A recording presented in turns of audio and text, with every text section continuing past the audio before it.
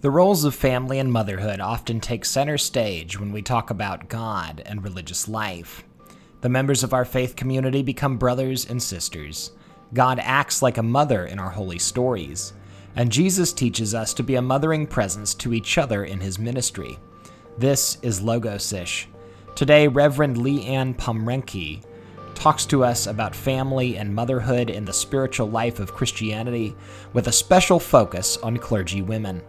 Her book is Embodied: Clergy Women and the Solidarity of a Mothering God.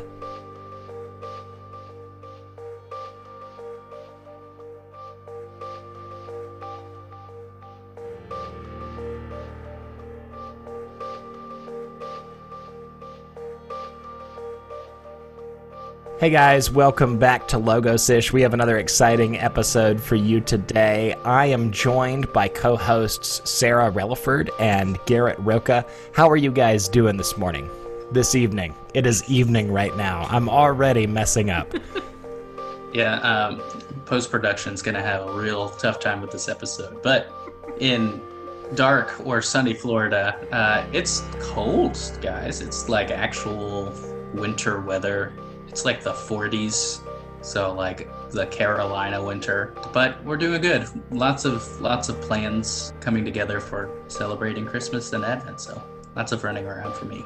That's fantastic. I was speaking to my PCUSA pastor friend in Florida today, in Tampa. She's very close to you, actually, and she said they've been opening the windows just to feel some of the cool air. What about you, John? I'm just light and breezy all day long. I'm just enjoying how nice and cold it is outside and just chilling in the most literal sense of that word. I got truly fantastic coffee this morning. Did you guys know they're now steeping milk in cookies or cookies in milk? I mean, I've been doing that since the early 90s with Oreos. Do you want to plug the coffee? Radio Coffee Roasters, Decatur, Georgia. Truly fantastic. Very exciting. They called it, I think, Santa's Milk and Cookies was the latte description. Okay. And it's it's rosemary. It's obviously hot milk that has apparently somehow been filled with the essence, the core essential essence of the chocolate chip cookie. And then paired with like a Brazilian espresso. So if you love coffee, it's a great place to go. And it would be awesome if they would sponsor us by giving us free coffee. I'm shouting out into the void right now. Radio Coffee Roasters, are you listening? Yes, you would not believe it, but the small rural South Carolina town where we live does not have a great espresso scene. We did just get a Starbucks in the next town over, though. Well, 2 towns over, which is very exciting for us. So whenever we come to Atlanta, we like to get coffee. Good story, Sarah. Good. So let's go ahead and jump right in, guys. Are you guys ready for that? Our guest today is author and pastor Leanne Pomrenke. Leanne, how are you doing this evening? I'm doing well. It hit 50 degrees in Minnesota today, so sorry, Floridians. I don't know. I don't know what you guys to say are about experiencing that. a heat wave up there. Yeah, it's very up and down around here this winter. It's wild. That's every South Carolina winter. It seems like most days in South Carolina, it'll get cold in the evening, and then the next morning around 10, it's shorts weather again. Just straight on through. Minnesota 50 was the high. Which is shorts weather in Minnesota, but yes. Okay, yeah. See, we all have something in common. It's all relative. There you go. This is becoming a weather podcast very quickly. Isn't that your dream podcast, though? Yeah, I could watch weather coverage all day. So, Leanne, can you tell us a little bit about yourself? Sure. Well, I have been ordained in the largest Lutheran denomination in the U.S., the ELCA, for 15 years now. And about half of that, I have also been a mother. I have served congregations in Northern Virginia and Minneapolis and St. Paul. And for about the last 5 years, I've been doing interim work, which I don't know that the Methodists really do that, because you move people all on the same day of the year, right? But Yes. in the Lutheran Church, you can have a gap of like a year between pastors. So I have been doing that kind of transitional work with churches, which I really love, and offers great variety of context. And it's a good opportunity for congregations who haven't had a younger-ish woman pastor to have a good impression also. So like to represent. Well done. For about a year now, 11 months now, I've been at All Saints Lutheran in Eagan, Minnesota, which I will probably be for another month or so, but they're getting close to calling their pastor. That's really so that's cool. what I do. Wonderful. I do pastoring, and I write, and I have 2 kids at home who are doing distance learning. Cool. And I also have some side gigs with Luther Seminary, working with their the Faith Leader, which is their digital publication for continuing ed for church leaders.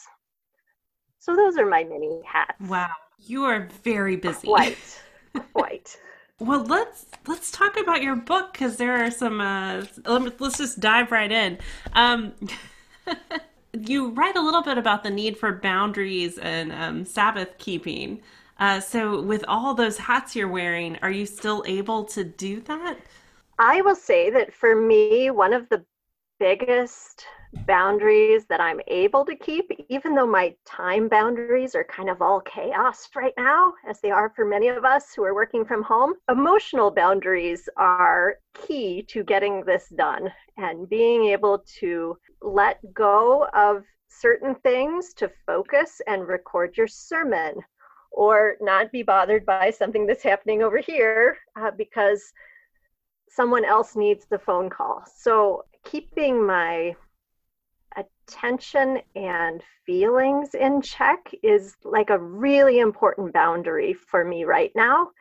And it always is, right? But these are strange times, and so it's come to the forefront right now. Yeah, that's really awesome. One of the things that back in the day when I had to do CPE, or essentially be a chaplain, for people who don't know what that acronym is, for a short bit over the summer, our supervisor said, make sure you establish good, strong boundaries. You don't want to bring where you're serving home. And it worked really well while I was serving as a chaplain, because I was constantly reminded of it. But being in the midst of ministry, sometimes that kind of dribbles over from one place to another. So yeah, that's boundary keeping is a really hard thing. So I'm not writing multiple books either. So So in the beginning of Embodied, you talk about this image of God in creation. And it was the first real big aha moment for me. It was so beautiful, where you're talking about the second creation story, and how God is mothering in that. Do you want to talk about that or explain it? Sure. Or shall I? Okay. I'd love to. It's funny. I kind of retell these stories so many times that I forget that the interpretation I'm offering is unusual. And so I've gotten really used to this, but to talk about the creation story, not the second creation story, not as God is setting boundaries of you broke this rule and now you're out, but to focus instead on maybe this is the moment where God truly enters into an intimate parent-like relationship with humankind, because not only is God saying, well, it is important that I hold these boundaries and keep the limitations that I've set, but I am going to, after you face the natural consequences of what you've done, mother you into a new life. So I would put the emphasis in that story on God's sewing clothes with God's own hands for humankind. Yes, you do have consequences for everything you do, but you also have this unbreakable relationship. And to me, that's a sign of that unbreakableness. It's just, it's so beautiful. And it's the image of God sewing clothes with God's own hands is something that I feel like I've passed over so many times and never put any significance into. And now I'll never read that piece of the story the same. Don't you love it when books do that? That just makes me so happy. It's wonderful. I don't want to jump around too much because there's a lot I want to cover, but where are some other images? What are other images of God as a mother in the Bible that resonate with you in particular and that you find particularly moving? Well, I will say that I try to make this move in the book to talk about the verb mothering and kind of the actions instead of just the noun of mother, because the scripture does not say all over the place, look here, God the mother. But in describing a lot of the actions of God, if you're familiar with all of the behaviors involved in mothering, you recognize that. So I recognize Jesus mothering quite a lot in the way that he spends time with people.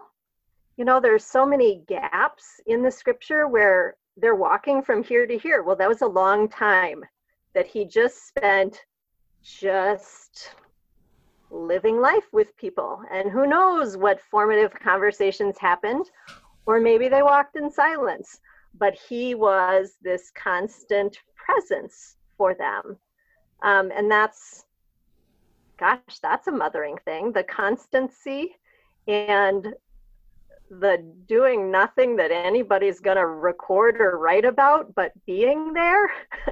That's mothering. I also, in the Old Testament, I think a lot about kind of how God's tries different things and relates to the people of Israel in different ways. And to me, that echoes kind of developing in your parenting. You know, I have 2 children and they're very different. And so what quote unquote works with one of them does not work with the other one. And we kind of change each other as we're trying to figure this thing out. And I could see God doing that in the Old Testament and evolving through the relationships through the prophets' time, and then also taking a different approach with Jesus. So, you know, that's a totally different way of being in relationship, becoming in the flesh on the earth. So trying different things. Oh, and bargaining. I spend a lot of time talking about bargaining in this book. Because what do we do for most of our lives with these children? It's negotiating. And God does indeed negotiate with God's people throughout Scripture. Yeah, I think my favorite example of that is Moses, right? He's thinking of everything that he's like, oh yeah, I am not qualified for X, Y, and Z. And God is there. Okay, well, I'll give you this. So you don't have anything to worry about. And then he goes on down the list, meeting Moses every single time. And then Moses is like, all right, fine, I'll do it. So yeah, definitely bargaining. I've been bargaining a lot with my my parental figures. And I think too, there's a story with, Sodom and Gomorrah with Abraham. There's no reason God should tell Abraham beforehand what God wants to do, unless God wants to be talked out of it, right? And so sometimes that's why you need your parenting friends to call up and say, oh my goodness, I don't know what I'm going to do with these children. Here's what I feel like doing. And then they kind of talk you down. So that's why you need your people around you. Even God does. Even God needs people to talk God out of it at times. I've been reading a lot about metaphors lately, and the metaphors we use for God, and just for church community and church life. And all metaphors break down at some point. But Hmm. one of the more interesting things from your book was talking about how calling the church family, it on the surface appears very inclusive, but actually ends up being fairly exclusive. Yeah. I feel like this is a separate book, but wanted to get it in here because so many, I've been almost exclusively in small congregations, and so many of them use this metaphor. And I kind of bristle at it because I think, well, you're absolutely right. It is like a family, but maybe not only in the glowing positive ways that you're implying. Maybe it is also like a family in that it's really hard to get in, or you're homogenous, or you have to do the same thing the same way every year at this time, or whatever the thing is. So one thing to do would be to embrace the metaphor that these congregations have for themselves and then push them on the limits. I'm just, gosh, I'm not gracious enough to do that well, I think. But somebody should be doing that very careful, tactful work. I'm more of the one who's going to give you the article that proves your point. So you can take it into the conversation and say, see, this is why this is not working here. We need to expand our metaphor. I've fallen into that use of language as referring to church as the family, or church as family. So, considering what you said and how I treat that metaphor, it definitely can be pushed more. I definitely agree with that. I often say that or trying to be mindful when I say it. So I say our Lutheran brothers and sisters, or our Mm, Catholic brothers and sisters, or our Jewish brothers and sisters, and try and push that. But also calling to, and I use this often in sermons too, is calling the dysfunction of family out and yeah. say that, like, just because we're a family, there's a lot rolled into that. There might be something you said to your brother or sister or mother or father that you feel guilty about or has changed the dynamic in such a way that is not easily fixed. So I don't know if Yeah. that's an answer Hmm. to it, but I'm always thinking back. I'm like, maybe I'm using this too much or wrong, or maybe I have no idea what I'm talking about. But your remarks on it were, really, really helpful. Well, if people are using the metaphor, then I think it's fair game for the preacher. That's for sure. But then also to deconstruct it in some ways too and say, hey, look, the church has a mission beyond taking care of the ones inside and perpetuating ourselves. Like, Hmm. that's not really why we're here. Right. And, I think especially in this era for the church, we need to emphasize the other things that the church is more like, or could be more like, or would be more like if it were healthier. Like the church is a movement, or the church is a living organism, or like a campus, a formative school, but then we expect people to transition on to somewhere else instead of like, you should come in and stay forever. Yeah, it really made me think a lot about because I use it, I lean on that metaphor so often, and I am in a very racially divided community, and Mm, and so thinking about how that might appear us in our churches is almost exclusively Caucasian, and we mhm, have many other races around us. And so when you say this is a family and we all look alike here, things as simple as physical discrepancies can make someone mhm. feel like, oh, that's not my family. That was really eye opening for me. Well, that's something I've learned from the adoptive families community because we adopted our first daughter. And we are not a, what's the word? We're not an obvious adoptive family because I am Polish and she is from Poland, and we actually kind of resemble each other. But for many of our friends in the adoptive families community, they have to deal with insensitivity about that every day, and questions about whether you belong to each other or not. And so when you have adoptive families in your congregation, I feel like that's an invitation with their permission to talk about belonging and what makes belonging. It's not just the assumption that because we all look alike, we are alike, but really it's about making a choice and opting in every day to creating belonging. That is what I've learned from these resilient families. I love it. As a woman and a clergy person, how sorry. I've got like 20 questions that I'm trying to mesh into one, so maybe I should just pick one out. Okay, how about this? Oftentimes I feel like though I am not a mother, I lean into the sort of tone and identity of mother to give myself some authority where I might not otherwise be automatically granted it because I'm in a rural country parish. But at the same time, over the past couple of years, I've come to realize that sometimes that mothering presence is not always the best one for a pastor. How have you hit up against that and understood that? Tricky, isn't it? Because transference is real, people.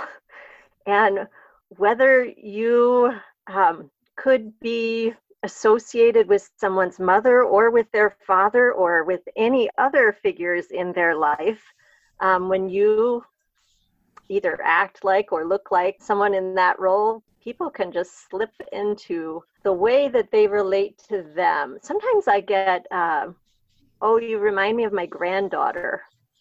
or my daughter, and that's a different kind of weird. So I feel like I am an embodied invitation to talk about these things. And, you know, it happens enough to you that it's no longer funny, but if you kind of chuckle about it and say, now I know that I'm the same age as a lot of your kids, but here's what we're learning in seminary these days, or whatever the thing is. Yeah. It's a way to say, I acknowledge what's happening here, but also we need to focus on the role that I'm in and what we're doing here. It's so tricky because you also want to use it in the other direction and say, you know, this is a relational job. And so if I had to log my hours and give an account at every council or board meeting about how many visits I've done or how I've done this, like that's not going to work, because that's not how this job goes. It's like being a mother. It's like I'm thinking and writing down furiously on little Post-it notes everywhere the things I have to remember to do, the people to check in on, the death anniversary that's coming up, all those little things that you can't quantify or write in your time log, but that add up to people feeling cared for and you being trustworthy. So, like in that way, every pastor really does a lot of mothering, but you cannot come to my house for Thanksgiving dinner. So yeah, it's a very messy, blurry line there between how to have different relationships. And I think it was cleaner and clearer when there were only male clergy. And so some people appreciate that clean, clear delineation. But yeah, so now it's messier, but it's more creative. I definitely understand that, especially with the age aspect Mm. of that. And for some folks that I've served with, served alongside of, one of the things was it was cathartic for them. So, just being present and that listening ear because they hadn't spoken to their grandchildren for X number of years for, a variety of reasons. So, like, it was a strange sort of invitation. But at the same time, it was like, yeah, I understand that I'm younger than your grandchildren by like 10 years or so, but I also make make the decisions on these things, and you can't just kind of write me off because I am much younger than you. So yeah, it's a strange vocation, and my wife, she does not understand it. She's like, so you have to do all of this and this emotional stuff and these things. It's like, yeah. And she's like, and you like doing that? She's studying philosophy, so very not no nonsense, but she's like, yeah, there should be a delineation between all these things. It's too messy. Yeah. Yeah. I don't know of any other career fields, jobs, that's not even the right word, but, there are many people who are definitely in their callings who are not serving in any kind of church work. But even when you are called to be a teacher or a medical professional, there are more clear boundaries between you or your family and the place where you work. It's a messy existence we this vocation we have, and it's especially tricky when you live in their house. Ooh, right. Yeah. Yes, the parsonage. Yeah, Ooh, or yeah. especially if it's next door to the church. That's me. Yeah. I'm on the same property as the church. The preschool playground is right up against my backyard. Wow. So it's strange. Really strange. And I had a very brief but a first career before ministry in the seminary, and yeah, it seems so strange now, like having defined weekends and like a time when you just worked when you were at work. And every once in a while you might get a call from your boss if something was really crazy, but I mean, it can really feel like we are on call 24 hours a day. And yet have incredible freedom during that time to Right. go in the middle of the day to do something else. And yeah, I've written a couple articles since the pandemic about you all are discovering this for the first time, like working from home and the work never stops and all of this. But some of us have been doing this for a lot longer, like, yeah, I bring my kids to my work. Like they're there on Sunday when I'm doing my most important thing of the week. And yeah, it's messy, but it's also part of your witness, your vocation. Yeah. Anyway, I don't want to do this forever, this whole pandemic thing. I just think, there are some people who have some insight given previous experience about working well, parenting, and everything else. Let's talk about embodiment. What does embodiment mean to you, and how is it significant to the job of clergy or even to Christians generally? Well, I would say that to have an embodied practice or an embodied existence means that you are striving to be whole. You are not separating the spiritual from the physical or your emotional from, it's kind of like this whole messy thing of being a pastor, right? Everything kind of relates to each other and impacts the other parts of you. So I can't just be a pastor. I personally am always going to show up as a woman pastor. And I am always going to probably preach in a way that a mothering pastor does. And that doesn't mean I'm saying the same thing every time, but our experiences shape us and the bodies we live in shape us. So we don't try to hide any of those pieces of ourselves, but we honor all of them and say, this is all fully part of who I am, who God made me to be. And so it has a worthwhile part to play in how I live out this vocation. And I think one of the things that I've seen a lot, especially with like older male pastors, is the tendency to compartmentalize, or the want to do that and say, my 9-to-5 job is here at the office, or, this is definitely a thing that your mother can do, and I'm going to be hands off with it.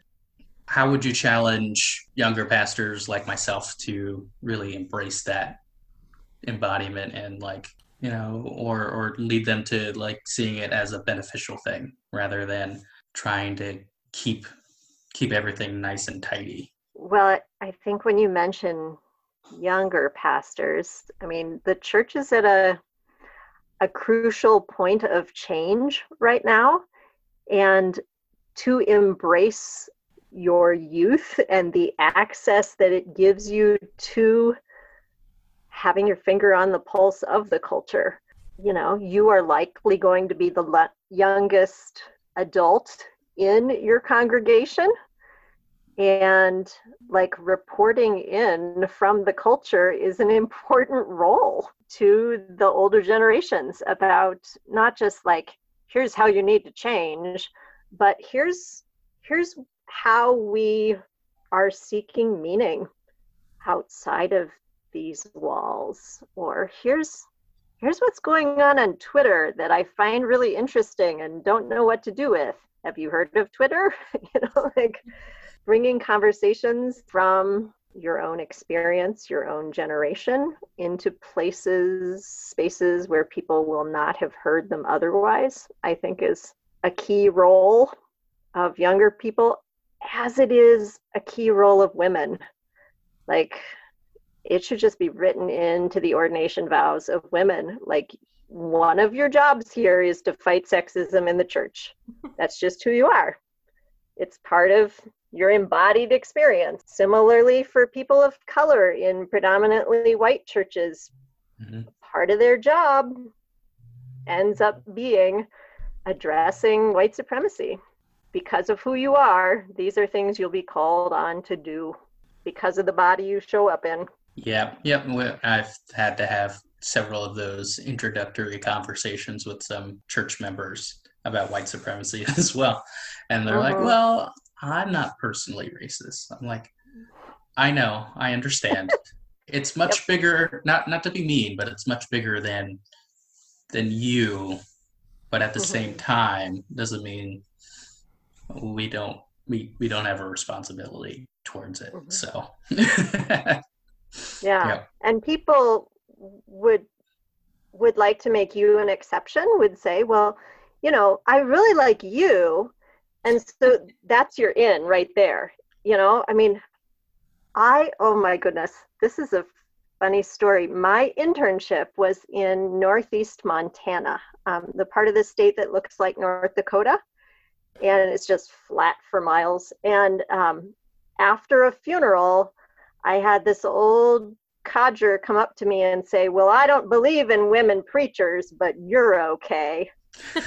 And I thought, what's to believe in? I'm right here, But if it's you have an in, then you can talk about these things that, are obvious topics for conversation because you're the case study.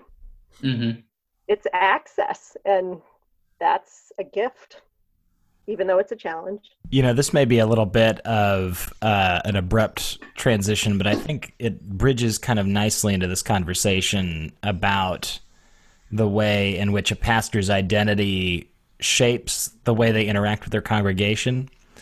But in the book, you talk quite a bit about pastors who have kind of a second vocation, some kind of additional purpose.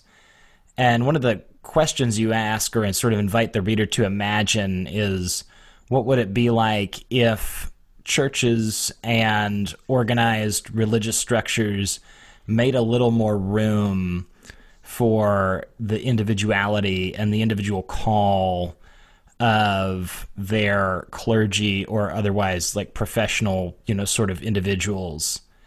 And it came in the context of the unseen things that people do, the unseen efforts that pastors put in. So I was wondering if you could kind of reflect a bit upon that. Yeah, I think there's two chapters there that I had a lot of trouble in the editing separating them out because they're very related. But the first is talking about divided attention. And we tend to be jealous of not having someone's full attention. I would like my mother's full attention, or the church needs the pastor's full attention. But if we don't have the full attention, then that teaches us something too. Maybe it teaches us something theological, that we are not all there is. Maybe we as Christians don't have the only grasp on God's attention. Golly, there's a theological claim. But if the pastor can do other things also, like, for example, your pastor has a sideline of writing a book or something not totally related to ministry, but your pastor has a life-giving side hustle that makes them happy, and therefore it's good for you too, because that promotes sustainability and longevity in your place. I think it's healthy for everyone all around, and acknowledging the huge balancing act of people who are parenting and working at the same time is like, well, there's your built-in example of divided attention, because there's always going to be a conflict between that meeting and that band concert or whatever the thing is. But the ability to make decisions that are not cut and dried, but that have to be negotiated all the time, that's relational ministry. So we want church leaders that are skilled at this graceful negotiation of relational things, I suppose. So that's the divided attention thing. And with the unseen details, I think the other part of that chapter is something about scrutiny, because there's this dichotomy in the life of a public figure like the pastor, where people are kind of always watching. They're very interested, and if you get married, it's like it was the church's wedding, like they kind of own this, kind of like a family again. Or if there's a child brought into your family, like that's the church's baby right there. There's kind of it's like some kind of surrogate grandparents or something. There's some ownership of your family unit. But then there's also so many things that you do that nobody notices, right? Or there are things that you do because nobody else even sees them to take care of them. I think of a lot of building maintenance in churches. That's part of your job description. If you're in a small church and there's not like a custodian or sexton, I mean, the pastor has to unplug the toilet before worship can start. I mean, there's a whole myriad of small things. I love your image of the pastor cleaning out the refrigerator when it gets too gross, which I have helped Sarah do. I've never had to do it myself, but like... Well, you're the one that spends the most time there. I mean, don't you live at the church? So clearly you should be the one to clean the fridge. Isn't it next to your house, John? No, pastors only work on Sundays, Garrett. I mean, I had to run and set up Ethernet cable at the church because our building got struck and they didn't know how to do it. I'm like, I can figure it out. And so, yeah, I had to learn how to run and cap Ethernet cord from like one building to another. It was an interesting morning. And the church member that helped me, he's like, well, I don't know about you, but I was like, trust me, it's going to work. They don't teach you this in seminary, but YouTube is the best professor, I find. Yeah, and I mean, there's little acts of like not just care for the church building, but I mean, this is related, but and if it's too gross, we can cut it out. But No, it's got to stay in now. a couple of weeks ago, a couple who hasn't been to church because of COVID, they came, they wore masks, they sat in the very, very back, and I went and kind of stood distant from her and talked, and she said, I can't stay because I have bathroom issues. You know, it's I have to go to the potty too much, and she can't walk well. And as she was walking away, I saw that she had maybe wet her pants, and then looked, and there was like so I didn't do anything while people were there, but then came in Monday morning, and the secretary, bless her heart, helped me like get carpet cleaner, and we kind of we were not laughing at her, but just laughing at ourselves, cleaning like this is the stuff nobody knows we do. Mhm. There's relational stuff that we do that nobody knows too, of trying to, I noticed there was friction between those people. And so I'm just going to go chat with each of them individually and see what's up and, see if there's something going on, or, oh gosh, I noticed we haven't seen them in a while. I should look into that. I mean, these are the things that are never going to show up on a list, but boy, if someone tends to them, things just go much smoother. So it's hard to get up to speed on that when you're new, and it's hard to pass that on when you leave too. So I'm an advocate for like trying to systematize and give away some of those unseen tasks, because I should, in the nicest possible way, be replaceable. Like your church should not implode when your pastor leaves. That's one of the reasons I really like being a transitional pastor, is that I know they're not going to depend on me to that level. And that works for me. But there are many, many people who really value being needed, and so then they don't make a plan to give all of those tasks away, or just even a list of grief anniversaries or whatever the things are that you might want to know this. Yeah, that's really interesting, especially with your role as an interim transitional pastor. Sorry. Either word, yeah. Yeah, I think that's a really cool concept, and Methodist Church could benefit for that, especially with in the case when there's like a long-term pastor and then they leave, and no one knew that they were spending 80 hours working on things, and then the new person gets there and everything seems to fall apart within the first couple weeks, and everyone's upset, and there was just nothing in place to kind of take those small things into account. And I'm new at my church since this last July, and my predecessor, he did a lot of stuff and he was really awesome and loved, but it was all those little tiny responsibilities that he kind of accumulated over 5 years. And then I came in, and the first month or so during a pandemic, we were all discovering all of the things that were not being taken care of. And people were like, well, why didn't this happen? I'm like, I don't even know exactly what that is at the moment. Well, why is that important? How can we address this?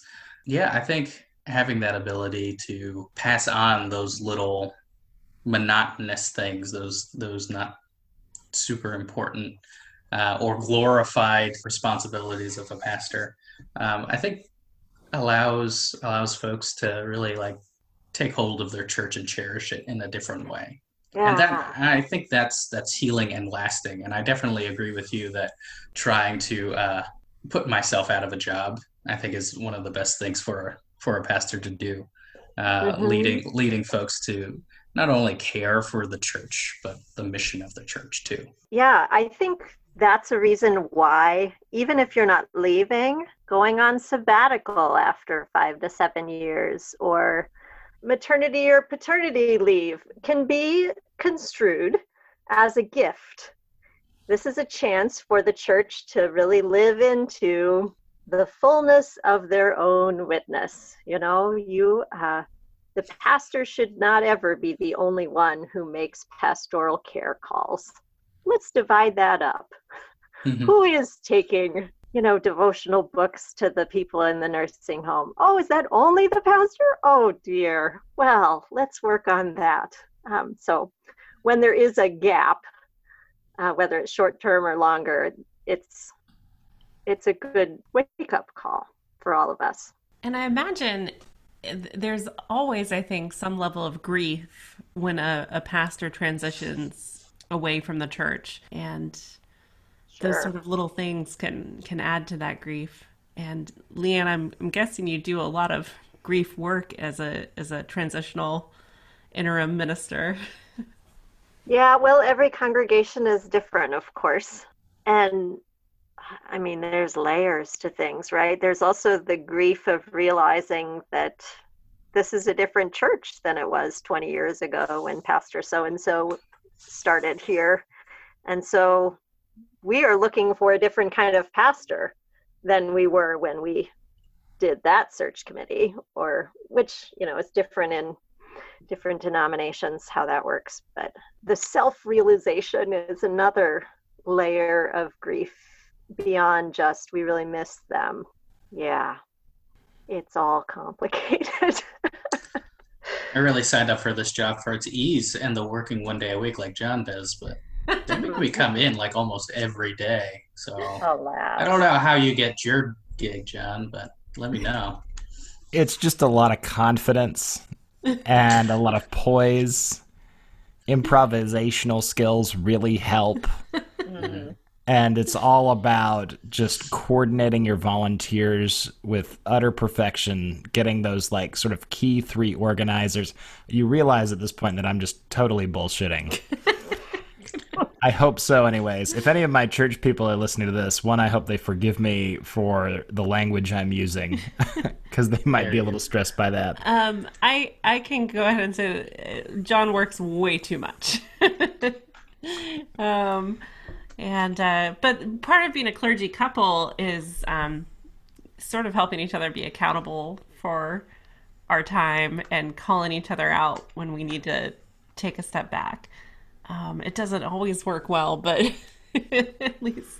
Yeah, someone who gets it is really, really key to accountability. Oh yes, it is. I have a couple of clergy girlfriends who we have just a running text chain, and I don't know what I would do without them. I think all clergy need peers for sure, but there's Hmm. something I think especially clergy women need clergy women friends who get it. Hmm. Well, Absolutely. Solidarity, right? That's what we need to stay in this, really. Sarah, do you know about the Young Clergy Women International, about that organization? Yes, and I need to get more involved in that. An Episcopal priest friend directed me towards that last year, and I think I went and signed up and have been not active in any other way because life has been really, really crazy. But I need to for sure. I definitely am involved in a new United Methodist Women's Clergy group has just popped up, and yeah, where people can kind of share their stories. And I have not shared anything yet because there are also, we've had incidences, I'm not going to say where or in which conference, but where people in leadership who are also women in these groups have kind of reported Ah, So, yes. no, it's good to have very close, small friends. Well, Right. too, if you're not listening, if you're not plugged in, there's a weird sort of little void, that void of obliviousness that as a male clergy person you can kind of wander on through and just be totally clueless. And Sarah comes in with stories, and I'm like, no way. Like, and she's had to stop me from like going over to the church a couple of times and having some words, some very stern words with some very fragile old men. Hmm. And It's part of the job, right, Sarah? Yeah, I mean, it just Yep. you have to be very careful in how you respond to certain things because they're, I don't know. In some cases, you were expected to respond some way, and I respond with rage. Mm, but then I would be called hysterical. So that's right. there's got to be a measured. So I can respond. Oh gosh, I want to be very. I don't think many, if any, of my parishioners listen to this, but just someone who did not belong to my church once was at the church for a group meeting, and I was there being sort of pastor, and I, you know, I, he was a sweet little old man, but he just kept saying like, "Oh, you're here to wash the dishes," and like trying to hand me kitchen towels, which is one of the like least offensive things that has ever happened. But I Hmm. mentioned it in a CPE group with male clergy, and they were like, "Why didn't you stop him? Why didn't you step up and tell him that was wrong in front of everybody?" And I was like, "Well, I was in a group of Baptist men who don't necessarily recognize my authority, so I had to act in a way that was like I'm the pastor. I'm here to be the pastor, but in a way that isn't, like I can't take a joke or Right. it's a balance." So instead I texted my clergy girlfriends and are like, "This stuff, oh my gosh, you guys." So there's a whole chapter in the book on emotional labor, which is what you're describing. Right? It's the idea that it is part of your job that you have to do to be perceived to be doing your job well, to hide your feelings. But also, you have to have genuine feelings and be perceived as very authentic. So, good luck with that. But you don't want to offend anyone, but you also have to push the boundaries because people need to be stretched. And, Jesus wants us to love the whole world. So we need to keep pushing the boundaries.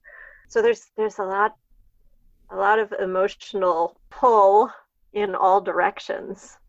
And Yeah. then if your spouse is criticized or your children are the topic of conversation or your car is rusty or whatever the thing is, I mean, it's like, okay, well, so now I have feelings about this that I need to manage, but now I also have feelings about the church. Anyway, um, I don't have any answers. I just am kind of naming that these things are part of the labor and the emotional drain for which you need time to recover. So, part of the work of being in relational ministry is your own resilience work, not just, so that you don't burn out, but for the good of the community too. And that's not easy to put on a time card. No. Oh my goodness, no. And I know plenty of people, including ones I'm very close to, like people of color like Garrett, who have been in churches that do that same sort of emotional labor. Um, Hmm. when Oh, you, absolutely. Yeah, and there are a lot of pragmatic decisions that get made, and it's a sometimes a real sacrifice to say I'm going to shout about this at another time Hmm. because I am so frustrated, and then work to one both be loving and present, but also aware of how people tend to move in inches rather than have breakthroughs. Yeah. Sorry, Garrett, I didn't mean to speak for you before. I just, I don't know. No, it's fine. No, I understand that. So, yeah, it's just a lot of measured response and emotional investment and sort of navigating what battles you kind of want to pick. And at least from my experience, it's looking very far ahead and seeing like, okay, I kind of want to move in this direction, and like what can I not necessarily sacrifice, or like what can I kind of push aside or put on the back burner for now to at least get to the next step. Mm-hmm. And in some congregations it was like every single conversation. In another conversation or in other congregations that I've served in, it only kind of came up once, and I had a larger stage to kind of voice my opinions, which was interesting because people were really wanting to hear and sort of understand. So, it just kind of depends. So yeah, I understand in a very real way the emotional labor, at least from my position. And it's sometimes when you lose your temper, at least maybe some people don't. I've lost my temper in a couple of meetings and just gone home kicking myself. Like, I feel like I let down not just, my own personal self, but like all women clergy everywhere. When I lose my temper in a meeting. And there is something very powerful, I think, about giving yourself permission to kind of shake the dust off your shoes and move on. Yes. And recognize that ultimately your job is pastoral and not to, what was the saying you got from your Con Ed class at Candler? Oh, the job of savior has already been filled. Quite. It's a good thing to remind myself of, or ministers to remind themselves of. It's really hard when you have a sweet little old lady comes like, "Thank you for coming to save our church." Oh, I think you're like, looking for Jesus. Right. I'm like, well, praise the Lord, we've already been saved. She looked at me kind of funny. This has been an absolutely delightful conversation. I just noticed the time and how long we've been talking, and wow. Yeah, so Leanne, every week, especially during COVID, we try to end just by kind of reflecting on what's bringing us joy right now, what we're grateful for. And I'd like to extend that question to you. What is bringing you some life, some joy, some happiness in this present moment? One of the things that I love about being a preacher is that moment where you figure out where the sermon is going, like that moment of inspiration where you're like, that's the angle. And I feel like that's happened a couple times outside of preparing a sermon, and outside of pastoring even, where I'm with my kids and there's a moment where I think, this is how we're going to be okay, or this is how we're going to get out of 2020 relatively unscathed, or this is the angle, the kernel that we have. And one of the places that I've discovered that the most is in colleagues in the faith writer community. So not only are there pastors, but there are pastors who write. And to be able to lift each other up is just a gift. So I'm just thankful for those people, and I'm thankful for the moments of inspiration. That's the joy for me. How about yourselves? Mine is nothing so deep. I'm just really excited to have discovered the Bruce Lee podcast, which is done by Shannon Lee, his daughter, and it's bringing me so much joy right now. Sarah is rolling her eyes so hard right now. No, I'm not. But I'm having a lot of fun. Kareem Abdul-Jabbar just seems like the coolest guy. And if we get the chance, I think we should have him on as a guest. I don't know how we're going to make that happen. Again, this is one of those things that I'm just kind of shouting out into the void. If you know Kareem Abdul-Jabbar, let's make it happen.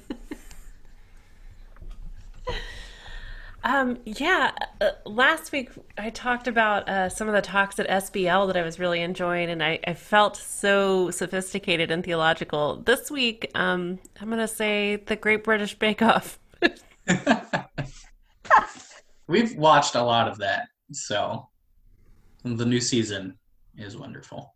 We can talk Here's about the Dairy Girls are on there. I'm very excited about that. That is the episode we're going to watch right after we finish We're this. not caught up. Yeah, we. I love the Dairy Girls.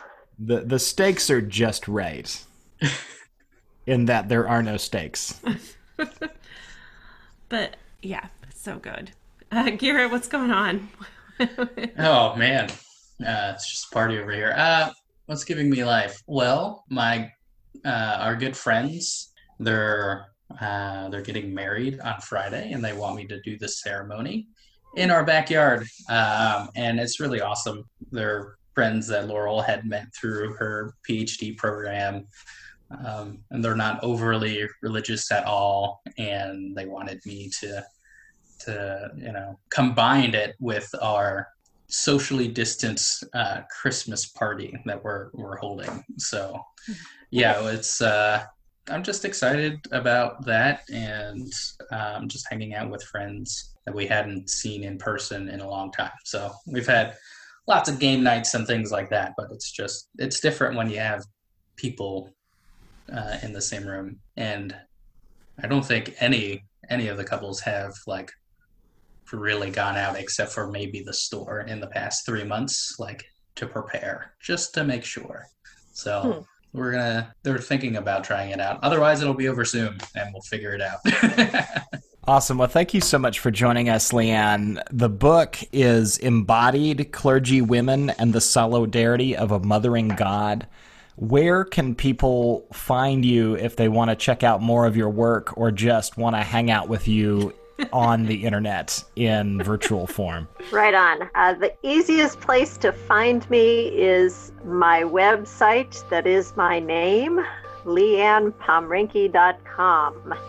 And I've got a publications page on there where you can click on the different articles from different places. And I blog about once a month. But that's a good jumping off point right there. Excellent. Well, it's a wonderful book, not just for clergy women, but for, I think, all clergy and also lay leadership in the church and lay people.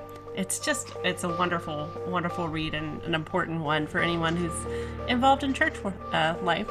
So thank you so much for chatting with us. It has been an absolute delight. And wonderful to be invited. Thank you very much.